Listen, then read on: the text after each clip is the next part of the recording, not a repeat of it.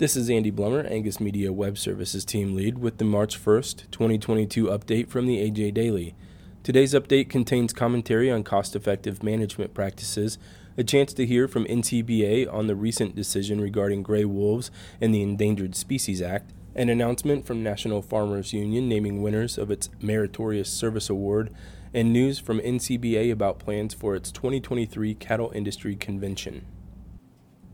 Cost-effective management practices, adapted from a release by Heather Smith Thomas for Angus Beef Bulletin. Breeding and raising cattle should be a profitable business, but that's easier said than done when the markets are low. Having a budget, paying attention to income and expenses, and trying to use cost-effective management practices can help ensure your herd can make money, even when times are tough. Record keeping is the only way to know exactly what's coming in and going out, where the money is being spent, and whether you are operating at a profit or loss.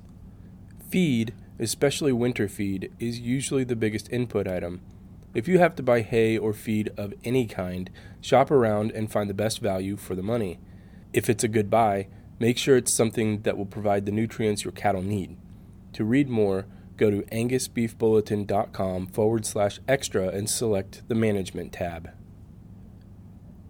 Beltway Beef Podcast, Gray Wolves, adapted from a release by the National Cattlemen's Beef Association. Each week, Beltway Beef brings the latest policy news affecting the U.S. cattle and beef industry. Hear from subject matter experts, producers, and industry leaders on the topics that affect the business viability of farms and ranches across the country. On this episode, National Cattlemen's Beef Association Executive Director of National Resources, Caitlin Glover, joins to discuss a recent U.S. District Court decision to remand and vacate a Trump administration decision to remove Endangered Species Act protections from gray wolves, essentially relisting the species. Glover shares how, despite rhetoric from animal activist groups, the gray wolf population is one of the most successful Endangered Species Act recovery stories in U.S. history, exceeding recovery goals by 300% since being listed under the Endangered Species Act in 1974. To listen to the Beltway Beef Podcast episode, click on the link in this episode's description.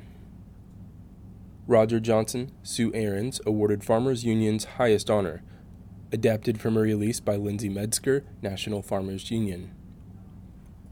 National Farmers Union, February 27th, presented its highest honor, the Meritorious Service Award, to two longtime stewards of the organization who have dedicated their careers to strengthening family farm agriculture.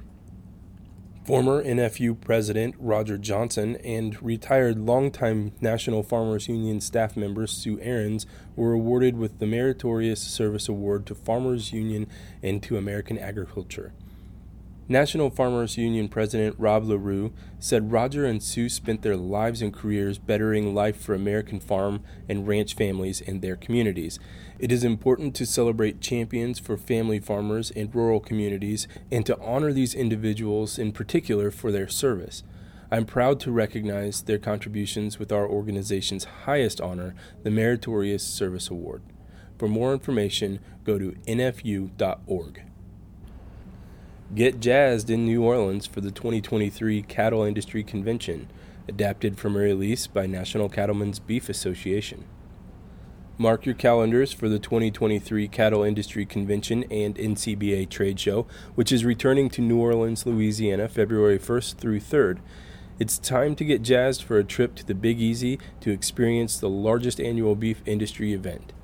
Don Schiefelbein, a Minnesota cattleman and National Cattlemen's Beef Association president, says, New Orleans is always a popular location for convention, and we're excited to return in 2023. We are already starting to develop a schedule filled with education and entertainment. Thousands of cattlemen and women will gather to learn, conduct business, network, and have fun. Cattlemen's College, which immediately precedes convention, will bring thought-provoking, stimulating sessions that provide producers with information they can put to work on their farms and ranches. To read more, visit ncba.org. The AJ Daily is compiled by Paige Nelson, field editor for the Angus Journal.